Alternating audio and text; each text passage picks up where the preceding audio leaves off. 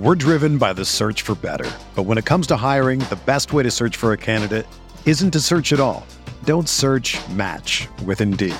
Indeed is your matching and hiring platform with over 350 million global monthly visitors, according to Indeed data, and a matching engine that helps you find quality candidates fast. Ditch the busy work. Use Indeed for scheduling, screening, and messaging so you can connect with candidates faster. Leveraging over 140 million qualifications and preferences every day, Indeed's matching engine is constantly learning from your preferences, so the more you use Indeed, the better it gets. Join more than 3.5 million businesses worldwide that use Indeed to hire great talent fast. And listeners of this show will get a $75 sponsored job credit to get your jobs more visibility at Indeed.com/Blue Wire. Just go to Indeed.com/Blue Wire right now and support our show by saying that you heard about Indeed on this podcast. That's Indeed.com/Blue Wire. Terms and conditions apply. Need to hire? You need Indeed. The Timeline is a Blue Wire podcast.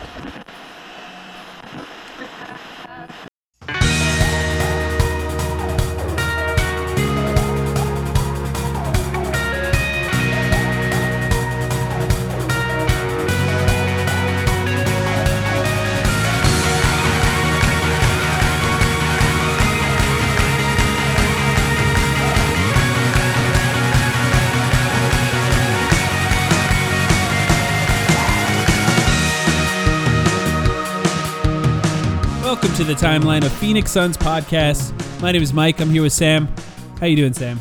I'm doing pretty well. It is officially August, which means that I guess technically it's the quietest portion of the NBA offseason. We're still over here feeling like anything could happen on any given day, right? But like August is it's typically the dog days. So I'm chilling. I'm having a good time. It's been a really temperate, not too hot summer in New York. So I don't know about Phoenix. I'm enjoying myself, though. Yeah, this might come as a surprise to you. It's been hot here. Yeah, in Phoenix just so a little far. bit. Just a little. Yeah, bit. I mean, yes, it's hot. But we got some news. It's surprisingly, we waited. We've sort of stumbled onto like a midweek schedule in the off season, which tends to happen to us. I feel like during the off season, just sort of following the news around, and we waited until today to record in case any other news came out. And of course, some news did come out, but we still have some stuff to cover. Surprisingly, like a larger amount of stuff to cover this week than I anticipated us having to talk about. But the first thing I think we should talk about is just an update to what's going on with the Kevin Durant situation, because that's just something that is on everyone's minds all the time, I think, just wondering when this is going to end with Kevin Durant. And there was some reporting by Steve Bulpett, by the way. Steve Bulpett, I am not familiar with Steve and his reporting, but he appears to be pretty well respected by other NBA reporters, which I think goes a long way for me. I don't think a lot of people tend to share stuff from people that they don't think is legit. So somebody like Mark Stein retweeting this. You're reminding me of that one Shaq quote that gets like memed sometimes and passed around on Twitter, which is like, "I'm sorry, I wasn't really familiar with your game." Yeah, you're introducing this. We're not familiar with your game, Mr. Yeah. Mr. Bulpett, Mr. And Steve. that's on me. I mean, it seems like he's covered the Nets for a while, so no disrespect to him, of course. But I did see this report, and then I wondered, is that guy legit? And then I saw other people seem to buy into it, and then maybe some additional reporting on top of that. But the crux of this entire piece was that, I'll read it. This is a quote from somebody. The entire piece? From his source. Yeah, I'll read it word for word. The entire piece on heavy.com. No, this is a quote from his source. "What I'm hearing is that KD is going to meet with the owner this week." And this is the owner of the Nets. He's going directly to the owner, Joe Tsai, sometime this week. We'll see how that works. And then he was asked sort of what's going to happen in that meeting, and he said, "I don't know." And this was an executive. "I have no idea what's going to come of that meeting. There are some things that KD is unhappy about, and I'm not sure if any of that gets fixed here, but maybe it does," which is sort of a positive spin for the Nets at the end there. Just the idea of maybe it does. We've gotten to the point now. All rumors that I've heard up till now were that Kevin Durant just hadn't spoken with the Nets at all since they were swept. and that all communications were essentially done either through the media or through his agent. And now we have gotten to the point where supposedly Kevin Durant is going to meet with the owner of the Brooklyn Nets sometime this week. It could be happening. I think I've heard rumors that it would be Thursday, which for most people listening is today. So what do you think about that? Yeah, I mean, I wish I could give everyone out there some more concrete info. Obviously, I wish I could be inside the head of Kevin Durant, and I can't. I guess the good news coming out of this story is that hopefully it speeds along the timeline of the whole situation. But I've also just noticed everyone on both sides happens to be projecting their particular desires onto this story, right? So Nets fans see this, as you pointed out there with the spin at the end, Nets fans see this as the first step towards reconciliation, the first sign towards, okay, the Nets are actually going to run it back. Maybe they don't trade Kyrie or Durant. And Durant, there's some quotes in there, I believe, from some executives saying, I don't think KD is the type of guy to really, wring his hands too much and like make too much of a fuss. He's going to come back. He's going to play out his contract. Who knows? That's one side of the story. The other side of the story, obviously, the part that appeals more to Suns fans, to us, is, well, this could be the start of a tangible demand. This could be the start of KD, which, we've mentioned several times on the pod over the past couple months that, like, yes, you can talk about the Nets having, to an extent, some level of leverage here, but KD also has quite a bit of leverage depending on how nasty he wants to make the situation between now and training camp, right? How many threats he wants to make to the organization. Honestly, all of that is in his hands, and he has to consider how that would affect I don't know, all sorts of things, his brand, his legacy, whatever.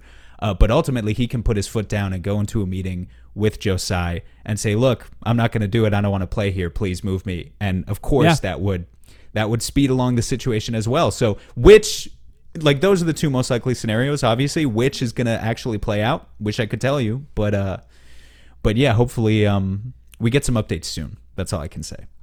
I think that there are two possibilities from Joe Tsai's perspective. One is trying to, of course, convince Kevin Durant to return to the Brooklyn Nets and play. And you're right. There was a story. Basically, what he said is, this is the executive, by the way, a league executive, quote unquote. I don't see KD being a hardline guy either. If they can't get a deal done, he's just going to say, fuck it, and he'll play. And he'll play hard like he always does. This is, of course, a league executive saying it, which sounds remarkably like a Brooklyn Nets executive, by the way, if I had to guess. Otherwise, how would they know that he was going to meet with the owner? But the other possibility for Joe Tsai is maybe he tries to convince Kevin Durant to open up the list of teams that he's willing to play with. Maybe that's something they want to do. Because Kevin Durant is just asking to play for the Phoenix Suns, and the Nets just don't want to, they don't want to be publicly sort of owned like that by accepting the offer that the Suns are offering, which may not be what they want. And maybe they're going to try and convince him to do something else. But from Durant's perspective, I think it's pretty clear. And I think by the way, whatever news comes out first about this, whenever it does happen, is going to be interesting because we're going to be able to see some sort of game playing out in real time. But if Durant wants to leave, he has to make it clear. And I think he has to make it clear to that owner that he only wants to play for whoever he wants to play for. If it's the Suns, which of course we're hoping it is in this case, he has to make it clear. And the clearer it gets that he does not want to play in Brooklyn and that he only wants to play for the Suns, if that's the best case scenario for us, the better situation that this turns out to be. And the implication by this entire article is that maybe it's not over, as far as he's not going to get traded tomorrow, but maybe tomorrow is the beginning of the end as far as what this story ends up being, because some sort of clarity, how they word it in the article, could come out of this meeting. Yeah, exactly. I mean, we haven't had any communication, as you said earlier, for 2 months. It's a long time, but maybe 3 months at this point. When did the Nets season end? Like at the start of May when they got swept? So It's been a long time to go without any clarity on the situation. And yeah, hopefully we're entering the final chapter here, because I don't know how many more weeks in a row I can go with this, man. As our opening segment, I'm not gonna lie to you. I wasn't super convinced that completely not speaking with them was a great idea. I think that it's probably best to be fully open about his intentions and just be hardlined on it and just don't budge. That's the best case scenario as far as exerting the power that you have as a player. I think that from a team's perspective, the longer a player goes without speaking to them, the more they can convince themselves that maybe they can still play, right? To some extent, they can just have like just a little kernel of hope until he talks to them. And if he squashes that, I mean, that's the best case scenario. So I am actually happy that they're speaking, and I would like to see exactly what happens after that. Yeah. I think we can be able to see the first report that comes out of it, if it's coming from the Nets or if it's coming from Kevin Durant, depending on how it's worded. Yeah, that's true. And I guess that's kind of where we take this next, is evaluating the spin from the two different sides, because there are those two sides here. There's one more part of it I wanted to get to, and that was how this executive talked about how upset the Boston Celtics were with the story about them supposedly offering Jaylen Brown for Kevin Durant. I didn't see this part. Yeah, basically, he said, I think there's some teams that aren't very happy. When they talk to Brooklyn, it gets in the papers. That doesn't help. I've talked with a couple of teams that are not happy with the rumors that creep out through all of this. It's not a good way to do business. That's probably why they won't get anything done and why they haven't had any conversations for a while. This is referring to Boston. I don't think they're going to get anything done with Boston. There have since been reports that any trade possibility between Boston and Brooklyn is over, and that's not going to happen. And there was what I consider spin, that Jaylen Brown was never offered. This is what the Celtics are saying, that Jaylen Brown was never even offered for Kevin Durant. So those are the two things I think that have come out since then. And I think it's good news. It's good news to hear that's kind of over, supposedly. Yeah, I mean, that's pretty wild spin on the part of the Celtics. Yeah, let's be honest. They're not building. They were never building a serious package for Kevin Durant that did not involve Jaylen Brown. Obviously, they're going to backtrack now that Brown himself came out, in however mild of a way, but came out publicly and kind of spoke against this is whack. The idea of this is whack that I'm in trade rumors again for how many times and how many years. So that's some pretty clear spin for sure. Yeah, and I do think it'll be interesting to see where they go from here. I think that based on where we are in this whole saga, I would say that Kevin Durant has played it well as far as attempting to get what he wants. Well, and I think there's a chance that if he ends up getting traded to Phoenix anyway, I think there's a chance that Brooklyn is really going to regret turning down the possibility of DeAndre Ayton. Yeah, it's possible. You were saying a couple minutes ago, like, before Kevin Durant has played this well and everything, like, oh, I don't know if Kevin Durant playing it silent has been the best strategy. Right.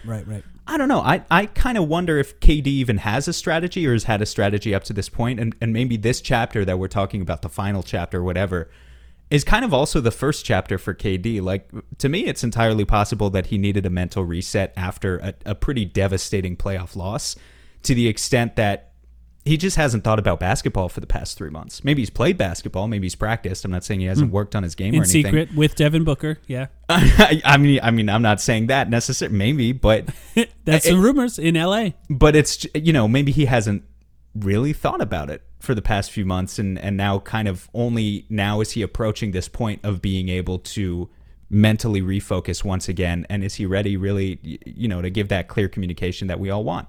So I don't know. I just don't know if there's really been like a clear-cut strategy. It seems just as probable to me that kind of KD's agent has been just as blind as the rest of us and trying to piece everything together over the past couple months. The one thing I'll say is the way that the trade market sort of has dried up points to the possibility of him being very clear about what teams he wants to play for.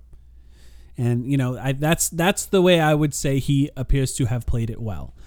So we'll see what ends up happening. Hopefully something happens soon. I mean, the Suns have made some moves recently. Every time they make some moves, I'm just like, is this the beginning? On is your this win going to horse, lead to something else? Yeah. Very interesting two-way signing. But yeah, we'll get to that later. Yeah. Pointing two fingers in the air. I'm going to read a tweet to you from somebody named Jay Crowder. Let me find it. I'm sorry. I had it up and now I don't. Are you going to scream it at me? Yeah. Oh, yeah, because it's in all caps. It's got to be authentic. Authentic to the character. That you yell it. Jay Crowder tweeted this week, which led to a lot of speculation, and this is what he said. Change is inevitable. Growth is optional. Period. Exclamation point, exclamation point. I believe it's time for change. I want to continue growing. Period, exclamation point. By the way, the period followed by an exclamation point. It's a move, and it's a move he's done before. I don't know. I don't fully understand that. It's almost like he has to put a period on it before he, like, I don't know. Do you need the exclamation point when you're already all caps? I don't think you do. But then again, you're not yelling right now like I asked you to, so that's okay. I understand. Yeah. I understand. You don't want to blow out people's eardrums. I get it. Is Jay Crowder asking to be traded on Twitter? Well, this was kind of wild, right? Because I feel like people didn't really run with this like I expected them to. Let me say, first of all, just based on what he said there, I think those are pretty clear-cut words. However, in and of themselves, don't necessarily mean a whole lot. Like you could just be talking about any type of life change. Now, granted, we know the way that basketball players tend to operate on social media and Twitter and everything, but like had Jay Crowder just tweeted that, he could be talking about like change going on in his life, right? Doesn't have to be related to a basketball court. It's the fact that about 2 minutes later, he likes a tweet from someone else. I don't know if this tweet tagged him, by the way, or how he found it, but he likes a tweet from a Mavs fan featuring a picture, a Photoshop of Jay Crowder in a Mavs jersey. So when you put together the combo of I'm liking this tweet of me in a Mavs jersey and I want change, I want to keep growing, it doesn't get any less subtle than this. He also liked a tweet referencing the possibility of him being liked and then unliked, a tweet related to the possibility of him being traded to the Miami Heat as a PJ Tucker replacement. I think it was Ira Winderman that tweeted it out. Yes. Yeah. So it all kind of points to him sort of trying to make a point about where he's at with the Suns, which I find interesting. I think for a couple of reasons. I think, you mentioned that maybe people didn't run with it as if it were like, it wasn't like Eric Bledsoe when Eric Bledsoe tweeted, "I don't want to be here," and it got like 50,000 likes. And let me just make the distinction. When I say people didn't run with it, yes, Suns fans didn't run with it, but Suns fans have kind of been talking or mentally preparing them. They've been talking. This leads to a greater point that I want to address, I guess, in a little while. But they've been talking about KD replacing Jay Crowder all summer long, right? So obviously Jay has a right to an extent. There's an emotional and a human side of basketball, and he has a right to maybe, if he sees that, feel a certain way about it. But I'm more so talking about the national media, and I thought there was a clear difference between this, where I expected like the fifth best player on a championship contending team to be more of a story. For national pundits, and it wasn't. Frankly, I expected more people to take a shot at us, like they did with Eric Bledsoe, and they didn't, which I thought was interesting. It's because it's Jay Crowder, right? I mean, he's like not a star player. He's a role player he's a good player, I think, and somebody who I think is, and I want to talk about this actually, who I think is underrated. But the difference between like a potential all-star or an all-star asking out, I know Eric Bledsoe never quite made it there, but he was sort of on the verge of maybe being one of those guys when he asked out, doing it. And then somebody like Jay Crowder, I think that's probably the reaction is proportional to their level of, I don't know, talent or perceived talent, if you will. With Jay Crowder, though, I think, I guess I have questions. Why do you think he's so upset? I think is the first question I want to ask. Sure. Because I think, I'll say this. I think throughout Jay Crowder's career, there have been times where, well, he'll go to teams and then they'll just be great with him on their team. The Celtics, the Heat, and the Suns, I think, are the best examples. They all played really well when Jay Crowder was on those teams. And then those teams don't win a title, right? And then everyone looks for somebody to blame. And then oftentimes I think the fans sort of point at Jay Crowder and his inability to be consistent offensively as a reason that those teams didn't succeed. And I think that the way Jay Crowder has taken the blame, even for the Suns' failures, is unfair to what he has brought this team. And I think it's just sort of misplaced blame in so many cases, because oftentimes when teams fail to succeed at the highest level, role players have an effect on it.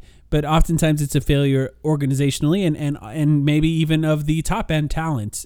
Players like Devin Booker or Chris Paul should take more of the heat than somebody like Jay Crowder, who in reality is there doing his job and often does it as well as he's expected to, at the very least.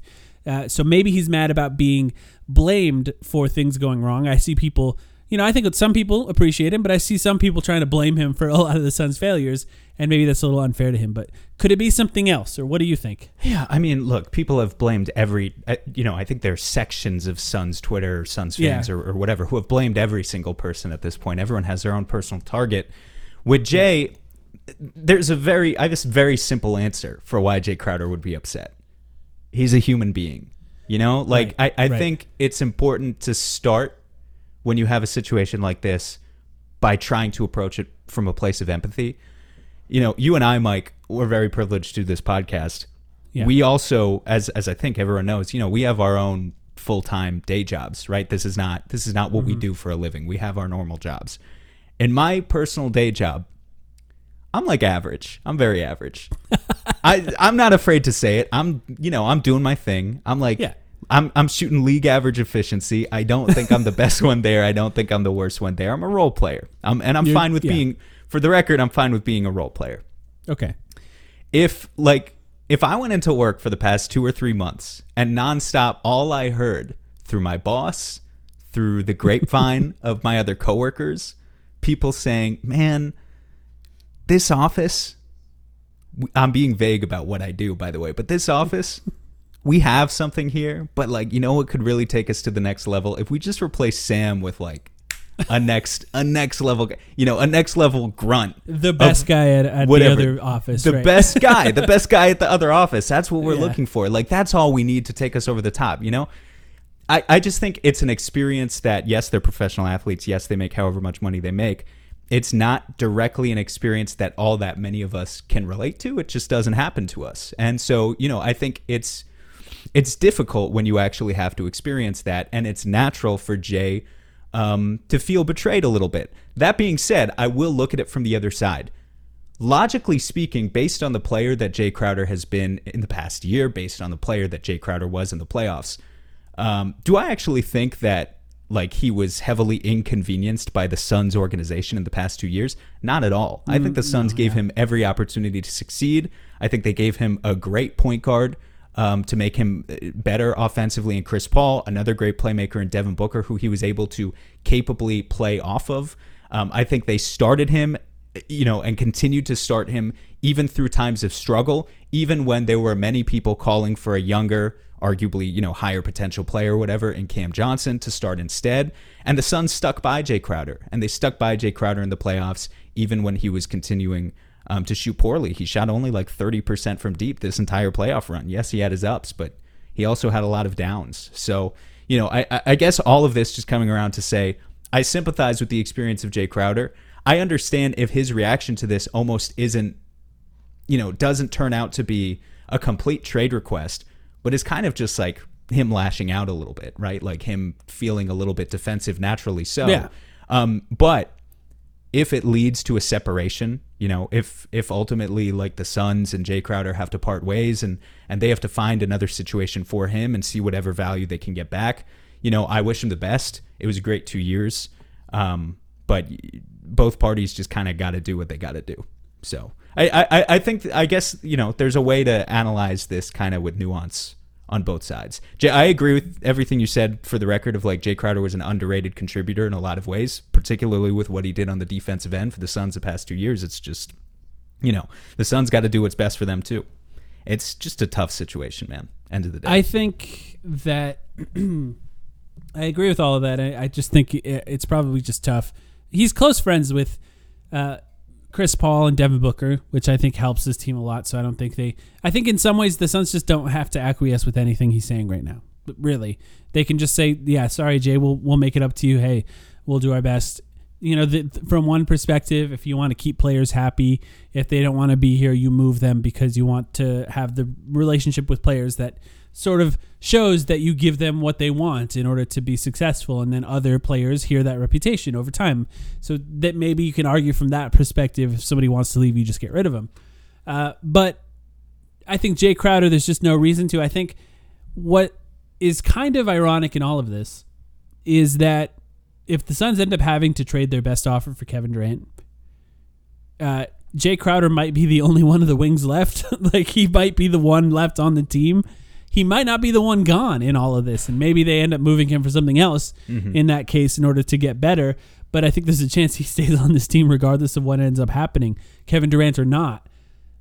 I do think that for those who just want to trade him right now, either based off that tweet or just based off his performances in the past, I think that you're underrating what Jay Crowder brings to this team if you think it's not going to be an obvious missing piece, even if you just slot Cameron Johnson in there. What made the Suns really great this last season, and the last 2 seasons in particular, was that they had 2 offensive stars that could draw the attention of the defense on a regular basis. And teams rarely have 2 defenders that can guard 2 offensive stars. But the other thing the Suns starting lineup had was 2 defenders that could guard 2 offensive stars on the other team. And you take one of those defenders out of it in Jay Crowder, and I'm not even saying that I wouldn't do this, but if you take one of those defenders out of it in Jay Crowder, you're taking away somebody who has the capability of guarding someone like LeBron James or guarding Anthony Davis when there's a center on the floor, or Karl Anthony Towns, and then you have a center roaming the paint to stop them from getting into the paint. You put Cameron Johnson on those guys, you're going to feel it right away. We saw Cameron Johnson. Chicken. Yeah, I'm sorry. I like Cameron Johnson, and I think offensively, I understand the reason people just want to slot Cameron Johnson into that role immediately. But I do think that they're not acknowledging the extent to which Jay Crowder helped this team defensively and helped the players and their places on defense make sense. Yeah. And without him, it just doesn't make as much sense defensively. Well, let's put it this way. Say you don't get KD, you're running it back, right? A Jay Crowder, Cam Johnson sort of platoon, like the total sum of those 2 parts and the value that provides is going to be much greater than like Cameron Johnson plus, if you suddenly have to play Torrey Craig 20 or 25 minutes a game because you don't have Jay Crowder anymore because Jay Crowder forced his way out, right? Let me just take the other side though. I hear everything you're saying about the defense and I do agree with it. Jay Crowder shot 35% on wide open threes this year. He ranked, I don't have it in front of me, but I want to say 10th, maybe 11th on the Suns roster. Cameron Johnson shot 45%. A 10% difference is a really fucking big difference, especially when Chris Paul and Devin Booker are creating as many opportunities for those guys as they are. As of today, the way I feel, and again, none of this is about denying the humanity of Jay being allowed to feel however he wants to feel. But you still need to put the best basketball strategy in place and just, you're saying Jay is underrated. I hear you. How I feel as of August 3rd, I'm leaning towards I would like Cameron Johnson to be the starting power forward of the Phoenix Suns if there's no KD at the start, if we're really just talking about running it back. If Jay feels a certain type of way about that to the point where he really does not want to be here anymore, so be it. It's a loss. It's a loss. And I think, in certain contexts, it might be a little bit difficult to stomach. But, at a certain point also, man, too bad. We're talking about the development that you need to get out of certain guys in order to push you to the next level. Cameron Johnson just needs to play a bigger role in the Suns going forward. And I'm not afraid of pissing off Jay Crowder if it meets that goal. I'll just put it like that. I don't think that's what it is, for the record. I don't think it's entirely related to whether or not he's going to start next season. But I do agree with you that I think the potential that Cameron Johnson showed on offense is enough to want to start him on this team going forward, or at least see if it's possible. But Cameron Johnson, his ability to remain durable enough to guard what he's going to be asked to guard and to get the rebounds he's going to be asked to rebound, and then still do the scoring that he's going to be asked to do over the course of a season is going to be tested dramatically if he does start. And I hope he pulls through, and I hope he plays well. I just think what Jay Crowder did, I still think, is just underrated, and I hope that people learn to appreciate it a little bit more before he's gone, because he's played on a lot of teams so far, and it seems like he always is the scapegoat. And I'll say this too, just from a contract perspective, yes, you can say that Jay Crowder is the obvious sort of weak link offensively on the team in the starting lineup, and you're right, 100%. That's 100% right. But what he's paid to do, he has more than come through. I looked at all of the players that were signed to the full MLE in 2020, the year that he signed. I'm going to read this list to you. Okay, go for it. Tristan Thompson, Yikes. Serge Ibaka, Montrezl Harrell, Jay Crowder, Shouldn't laugh at that one. Yep. Derek Jones Jr., Yikes. and Derek Favors. Yeah.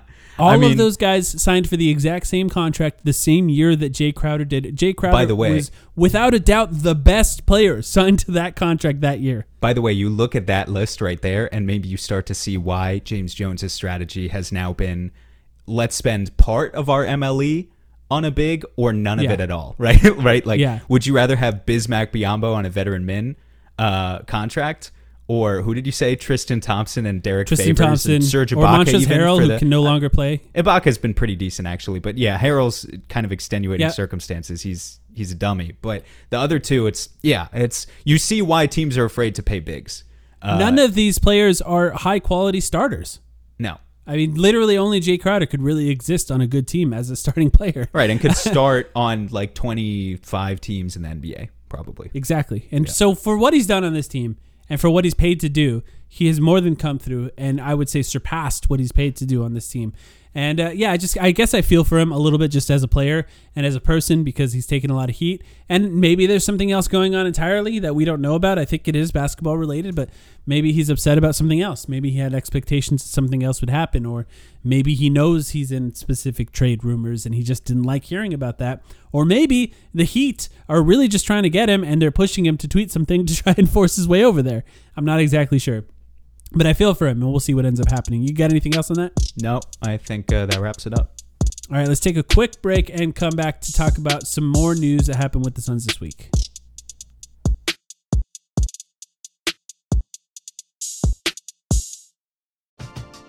We're driven by the search for better. But when it comes to hiring, the best way to search for a candidate isn't to search at all. Don't search, match with Indeed. Indeed is your matching and hiring platform with over 350 million global monthly visitors, according to Indeed data, and a matching engine that helps you find quality candidates fast. Ditch the busy work. Use Indeed for scheduling, screening, and messaging so you can connect with candidates faster. Leveraging over 140 million qualifications and preferences every day, Indeed's matching engine is constantly learning from your preferences, so the more you use Indeed, the better it gets. Join more than 3.5 million businesses worldwide that use Indeed to hire great talent fast. And listeners of this show will get a $75 sponsored job credit to get your jobs more visibility at Indeed.com/Blue Wire. Just go to Indeed.com/Blue Wire right now and support our show by saying that you heard about Indeed on this podcast. That's Indeed.com/Blue Wire. Terms and conditions apply. Need to hire? You need Indeed.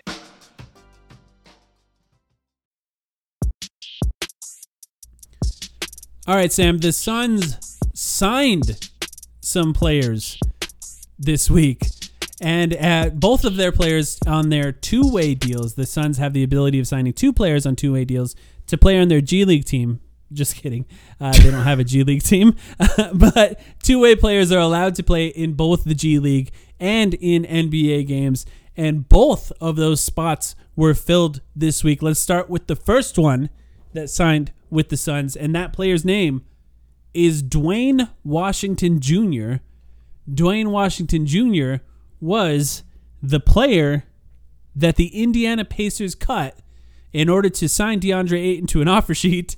The Suns immediately matched that offer sheet for DeAndre and then later on ended up signing the player that the Pacers cut in Dwayne Washington Jr., who played quite a bit for the Pacers, real NBA games, over 20 minutes a game for the Pacers this last year. Now for the Suns over have half him. the season, too. For over half the season. The Suns now minutes. have him on a two-way contract. What do you think about this signing, Sam? Yeah, well, I will be honest. Like, I've watched a lot of Dwayne Washington Jr. in the past couple of days. My prior knowledge of who he was at the time that this signing was announced was very low. I didn't watch much Pacers basketball this year. There wasn't much reason to, from an outside perspective, especially a Western Conference perspective.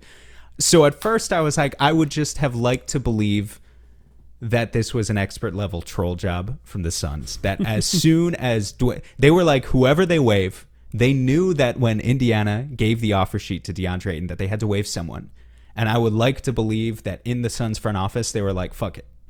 no matter who they waive, we're picking that guy up on a two-way. It doesn't matter who it is. Like, not even going out and doing the research of, like, this guy fills a specific need, just, like, trolling. That would have been funny if that ends up being the case. In the 48 hours since, I've actually watched quite a bit of Dwayne Washington Jr., and I have some, it's a two-way contract. We'll start there.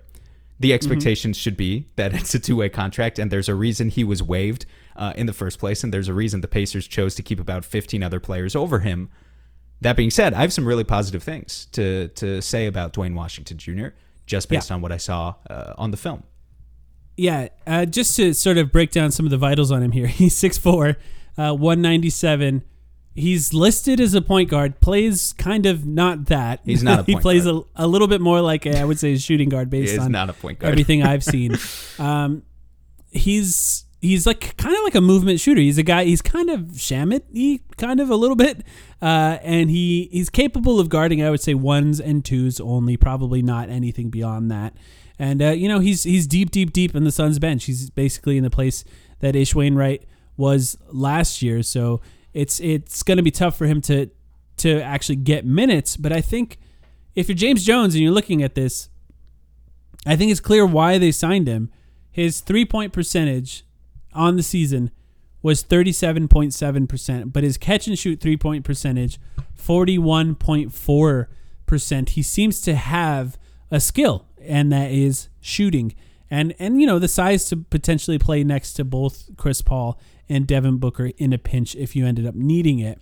Mm-hmm. His pull-up 3-point shooting, I just want to mention, 28%. So if you're trying to think of whether or not he can, run the pick and roll and shoot behind screens, doesn't look that way right now. Maybe that changes in the future. It doesn't seem like a guy who maybe is going to create a ton of his own offense or even a ton for others. But as far as being able to be a capable shooter, I would say that's the first thing that stands out to me. Yeah, so I would agree with most of what you said there. For sure, the one skill he has right now, the thing that's keeping him on an NBA roster, is he's a catch and shoot. He has a catch and shoot talent. Like you said, 41% on catch and shoot threes, 47% on corner threes. As I was watching, I watched basically every three that he took earlier this morning because I was bored. Again, guys, it's August. I was impressed by the number of transition threes that I saw and just running the floor really well, getting to his spots, not necessarily above the break, but more so on the wing, in the corner, quick release, and just, he's pretty good at this stuff. Is he a movement shooter like Landry Shamet is a movement shooter? I probably wouldn't say so. But he has an obvious catch and shoot talent that's going to keep him on an NBA basketball court. And as you look at the Suns' backup guard rotation right now, you say maybe he's not going to get a lot of minutes, but Elfrid Payton's not coming back, right? So we have, that he would have deserved those minutes anyway. So we have Cam Payne, we have Landry Shamet, and we have Damian Lee. And that's your backup guard rotation. And I look here, I don't instantly put Dwayne Washington ahead of any of those guys on the depth chart, but you can see potential for him to kind of penetrate that rotation, right? I mean, none of those three guys, what's our max level of confidence in any of those three guys, Mike? Is it above 60% confidence in any of those guys going into next season, right? It's kind of just the fact of the matter. Yeah. And as a guy, I mean, Landry himself, the guy who was supposed to be this ultimate amazing shooter, even he didn't shoot that well on catch and shoot threes last year. Dwayne Washington, if he can keep up 40%, above 40% on catch and shoot threes, I mean, maybe he's not a point guard. He could play next to Devin Booker in minutes, right? Like there's a role for him there. So that's the first part of it. The second part, I will say, what I like about this is he just turned 22 years old. And I feel like it's kind of a departure from the typical method of development that the Suns have been taking with their two-way contracts in the past. Great example of it being Ish Wainwright, a guy who, by the way, I think still has potential as well. More on him in a minute, but is also already 27, 28. Here's a guy that the Suns are taking, a 22-year-old player who only just played his rookie season in the NBA. And I think really when you look at some of the stuff he does that pops on film, you can maybe trick yourself into saying, there's real potential here. This is something that we can take and we can exploit and we can mold into something good. So you point out the fact that he only shot 28% on pull-up threes last season. That's absolutely true. But what I saw when I was watching was a guy who has an incredibly happy trigger finger, A guy who is and these are not always positive traits, right? But in the specific context, let me explain why I like it. Happy trigger finger, audacious, really interesting dribble package, a great hesitation move that he can combo into a step back. Not afraid to just do bold shit on the basketball court. And you look at a 22-year-old kid, basically, with who at his best has shown some capability to be able to pull out those types of moves and self-create at the NBA level. Really draws a sharp contrast again between him and a player like Landry Shamet. Landry Shamet all along has kind of been this system player, play it safe, you know exactly what you're going to get out of him. He's not going to make many bad decisions, but he's also not just going to go for it. He's not going to attack closeouts as much as we'd like. He's not going to look for his own shot as much as we'd like. And here, on the other side of things, yes, it's just a two-way contract, but you have a 22-year-old kid who, if you had to ask me what the Suns were thinking here, this is basically the Suns trying to say, okay, we're not going to go out and we're not going to give up assets for a player like Jordan Clarkson, even though we know he's available. We're going to see if we can pick up a kid and turn him into our own version of Jordan Clarkson. That's going to be one of our development projects for the year. And I think when you look at something, or when you look at exactly what Dwayne Washington contributes on a basketball court, Jordan Clarkson is a very, very high-level outcome. It's like kind of the best-case scenario, but that they really play in kind of a similar way, and that's what the Suns are going for. Yeah. I could see that too. And I think I just want to mention, as far as the fact that we both sort of alluded to him being more of a shooting guard than a point guard at this point, B-Ball Index sort of, they grade players based on the assists per 75 possessions, basically, is how they do it. And he's in the 58th percentile, which is just not good for point guards. Like, if you're a point guard, you want to be up towards the top, 70% or above. I mean, there are 5 different players on the court essentially at all times, so you got to be at least in the upper 20 percentile there. Now, one thing I will say, the Pacers sucked. It's fair. And that matters when it comes to actually getting assists. Maybe you're making the right passes and those don't quite work. His potential assists number is much higher, I will say, and that could matter too. Maybe you surround him with better offensive players and he becomes more willing of a passer, or at the very least, the passes are converted to assists more commonly, because it's difficult for a point guard to exist on a team of players who can't finish at the other end of that, especially a team trying to lose. So we'll see if that ends up helping him as far as his passing goes. Yeah, no, I think it's an interesting point. I mean, look, just based on what I saw, he's definitely not a natural point guard. I didn't see a whole lot of pick and roll synergy out of what he was doing. I didn't see like a ton of amazing, not that he can't do it, but it's just like, just to speak to the stats and the facts, he averaged 5 times as many field goal attempts as assists. And yes, the potential assist definitely plays a role, but like that ratio for a guy who's supposed to be a point guard is really bad.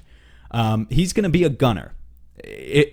Unless the Suns can significantly change this guy's like brain chemistry, he's going to go out onto the court and he's going to look for his own offense and he's going to be a gunner. And, a guy who's doing that on a two-way contract, I think sometimes you'll find frustrating.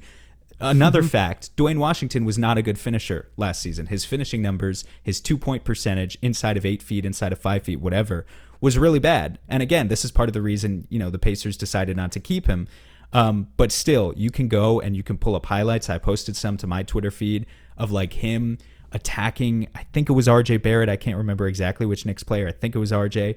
Him just going at RJ one-on-one, hitting him with a spin move into a step back in the mid-range and just like pulling out absurd shit that just you don't see out of average Joes in the NBA. Like some real Jamal Crawford type inspired stuff. And maybe that's not always the smartest brand of basketball in every situation, but like also I think you could really argue that the Suns just need that right now. The Suns need a brand of that. And if they could turn a player who has those abilities, those natural abilities, and refine it just a little bit and make it more suited for their particular brand of basketball, I think that would do them a whole lot of good, based on what their backup guard rotation is looking like.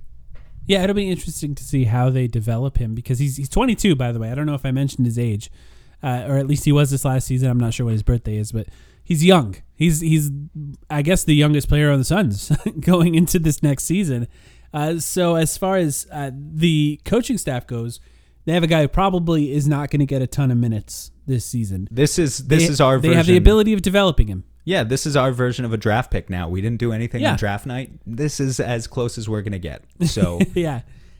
And the Suns don't have a G League team, right? So I think if you're a player willing to sign a two-way deal on the Suns, you probably think that maybe you are going to get some minutes in the NBA. And Chris Paul's older. So if he ends up missing games, which he did this last year with a broken thumb, maybe he does end up playing games because of that. And that's somebody where Dwayne can step in. By the way, these two-way guys, they can't play a lot. I think they have a limit, maybe like half the season or something like that, and then they're not allowed to play any more games in the NBA beyond that. So, he's not a guy who's going to play every day, so don't expect that. Yeah, you can only have... How many guys... I should know this, but how many guys are you even allowed to have active in any given game? Is it 13?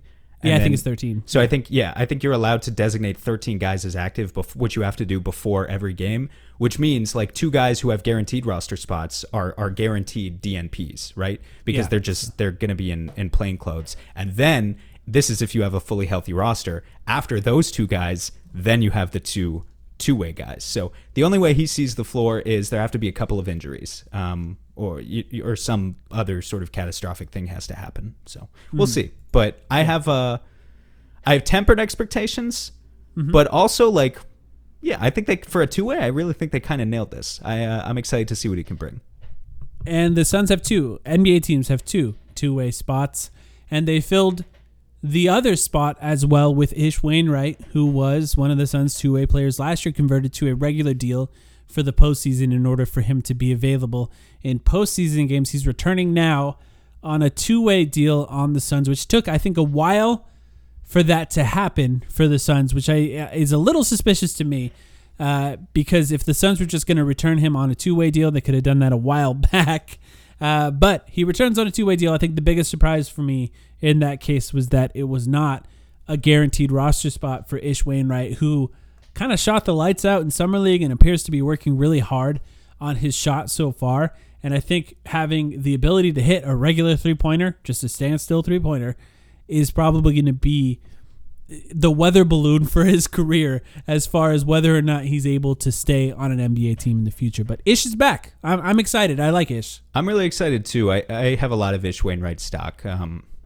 And I mean, I was so impressed with watching the way that he approached Summer League, particularly the fact that he was very clearly, now that the Suns have filled both two-way spots, right? We know that none of those other guys we talked about during Summer League, Olivier Sarr, rest in peace, none of them are gonna get a spot on this team. It would be nice actually to see Olivier Sarr or maybe one or two of those other guys get a training camp invite at least, but we know it was kind of all for naught now.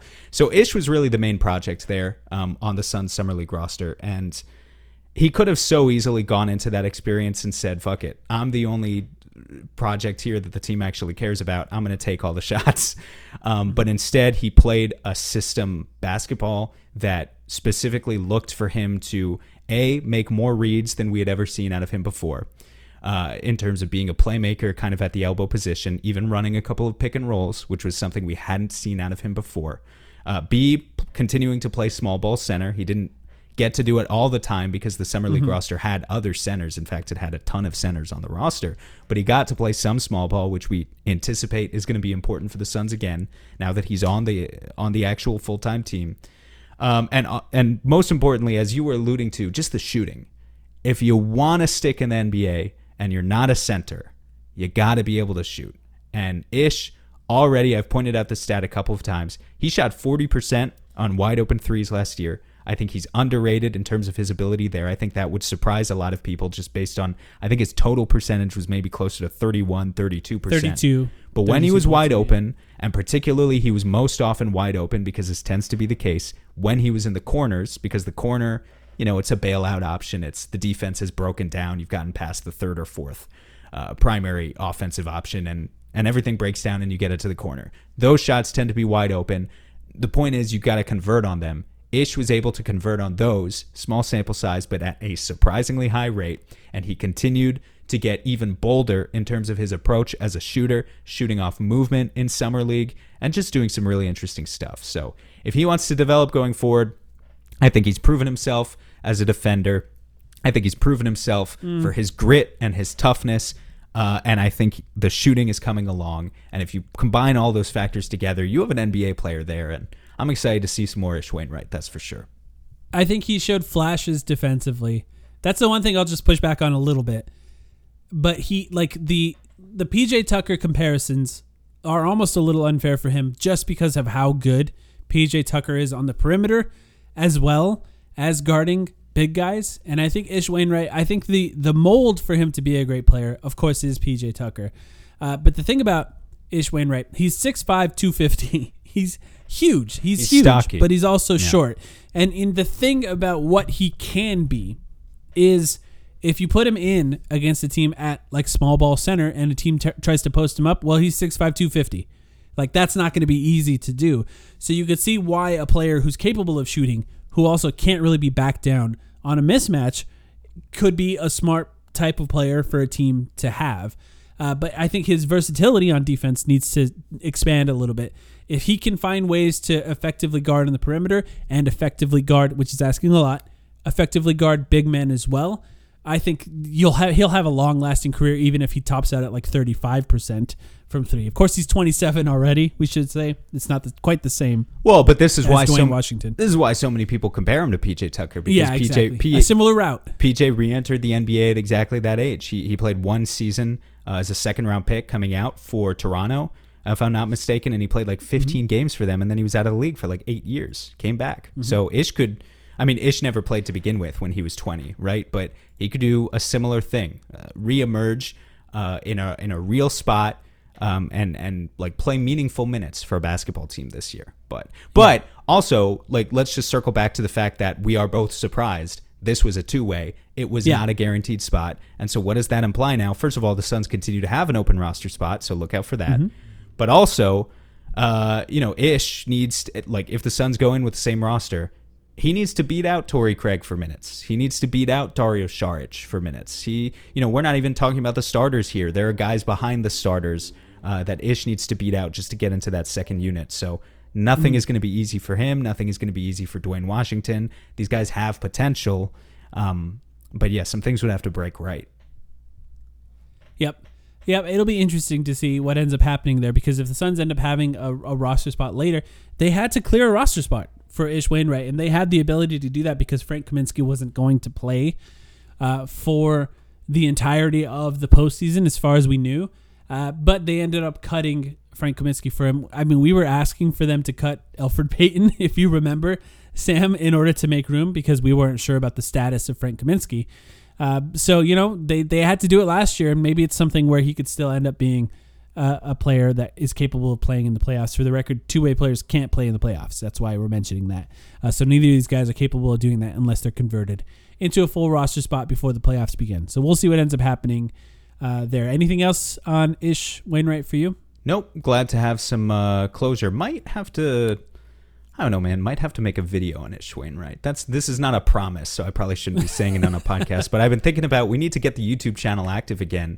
And in order to do that, I need to feel legitimately inspired. You can't make stuff if you're not inspired by what's going on. And I'm really glad to see Ish back with the team. I actually really believe in his ability to develop as a player. So we might need to expand on it a little bit more. In some form other than, I know we've joked in the past, we're not giving him like an internal development podcast episode with an hour of content on Ish Wainwright. We're not doing that. But maybe a YouTube video or something would be the right format to talk about it a little bit more. So we'll see. I posted on Twitter about this podcast, had a couple people asking something that people have asked us about that you and I haven't really spoken about.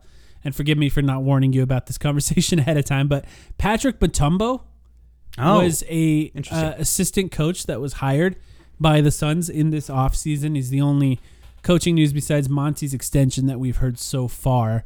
Patrick Mutombo was the G League coach for the Raptors team, and it seems like Mutombo is known as a guy who's willing to experiment, but also kind of a tough guy who's worked specifically with big men in the past.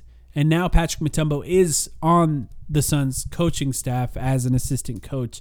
Do you have any thoughts on him? The question asked to us was how he might mold DeAndre Ayton. It's interesting. Just based on how he has developed the bigs and the players that came from the Raptors. But do you have any thoughts on Patrick Mutombo? Well, by the way, not related to Dikembe, if anybody was asking. That's a good point.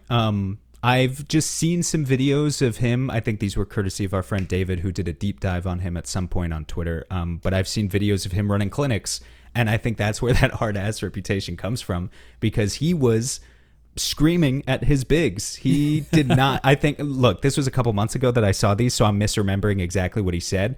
But I think, Patrick Mutombo is probably a coach who is vehemently against the idea of having a TFN, a tall for nothing, on his team.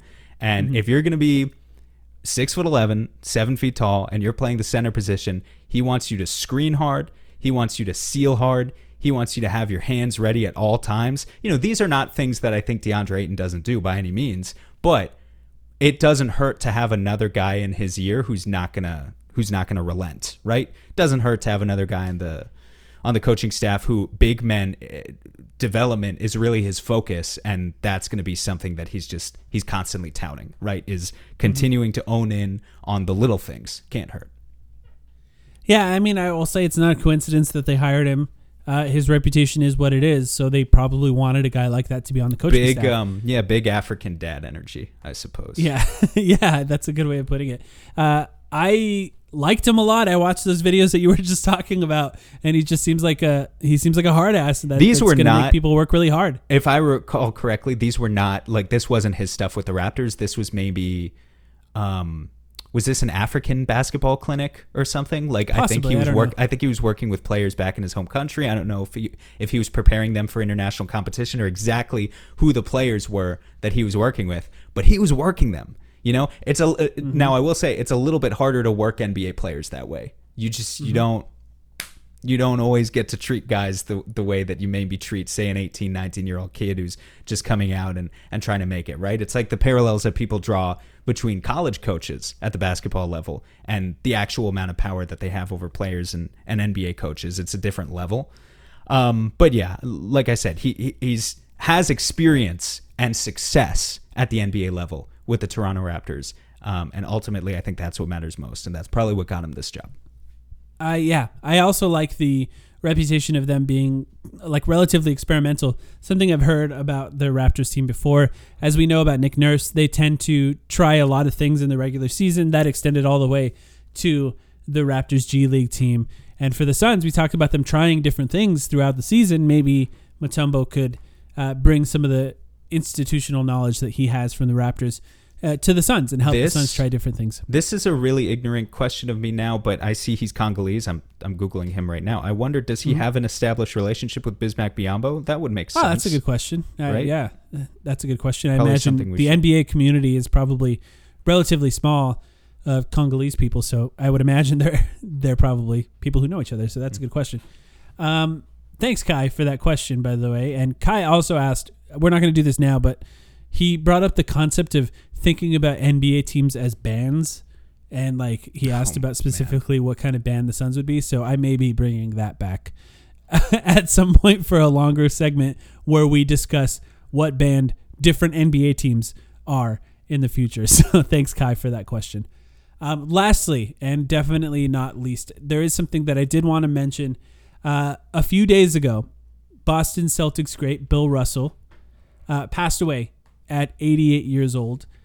And Bill Russell, I think, is somebody that even people our age, Sam, he's been part of our watching the NBA throughout our lives. We know Bill Russell. People who love the NBA the way we love the NBA know the history of the NBA. And Bill Russell was an 11-time NBA champion. He was a player coach on those Celtics teams. And what I think is pretty fascinating about him, he has been one of the best advocates for the league throughout his post-playing career. And his ability to be around and to influence young people going into the game throughout his time in retirement, I think is remarkable. And his honesty about his time in Boston and what that was actually like 100% has been fascinating. And I think obviously the NBA lost a great in basketball world, but even post his career, I think he's been somebody that's been very important to the NBA, and obviously a huge loss. Yeah, I mean, we're talking about, with what you said there, first of all, obviously his on-court accomplishments stands for itself. 11 rings, right? Many as a player, 2 more as a coach, the first black coach of any of the major sports. And I want to say North America, maybe it was just the US. I assume it was North America, but might have to be fact-checked on that. But regardless, those accomplishments stand for themselves. But just with what you were saying about his refreshing honesty, we're talking about a guy who for decades has been putting out memoirs, talking about his experience, the types of obstacles that he had to face. It was a very different era, the NBA, in the 50s, and the types of challenges that were posed to someone who was as great of a talent on the court as Bill Russell. But these challenges coming from his own city, his own fan base. And, it's just, like you said, he's been a remarkably positive advocate for the league in the years since, and has helped to grow the game as a longtime ambassador of the game in a way that is not always appreciated by people in the current generation, and not even by players in the current generation. We can talk all we want about what the NBA was. This is kind of why it's dumb to compare eras. What the NBA was in the 50s and 60s, and the level of talent and and all that. But it's also important to pay respect to those guys who paved the way, and just understand that the league wouldn't be what it is without their contributions. So this in particular, one of the great legends, one of the fathers of the sport. You don't have to be a Suns fan, you don't have to be a Celtics fan to appreciate a guy like that and understand the loss for the community. And you didn't even have to watch him. You and I had the opportunity of watching him live, of course. Let's face it, we couldn't. Yeah, exactly. That being said, this is an aside, the Wilt Chamberlain Archive YouTube channel. I think this has been passed around many, many times over the years and has been recommended to so many people. But if you've never checked out the Wilt Chamberlain Archive YouTube channel, it's as far as I know, one guy who does all this work in tracking down old, archived, non-televised footage that exists of players like Wilt Chamberlain, of course, at the start, but he also has videos of Bill Russell. He also has videos of other early NBA legends from the 40s, 50s, 60s. It's incredible. And I would encourage you to check out that archival work as well. It's really interesting. 11 championships is just insane for somebody to accomplish that, and with the responsibility that he did. And also, just to point out his advocacy for the league, and obviously what he's done for civil rights, but the importance of him being honest about his time in Boston and his time in the NBA and the struggles that he had in his time in the NBA, and how important that is to have somebody with that level of honesty be an advocate for the NBA. It's really important. You don't want to shill, right? You want somebody who's honest about what it was like, and it's just cool that the NBA is one of the few sports, I think, that has people like that are still around, who are not just saying everything that people want to hear. They're telling the truth about what their experience was, and Bill Russell was one of those people. So shout out to Bill Russell and to his family. The NBA lost a great person, but thanks everyone for listening. We'll be back with a Patreon episode soon, and then a regular episode either when any big news drops or next week. We appreciate you guys listening.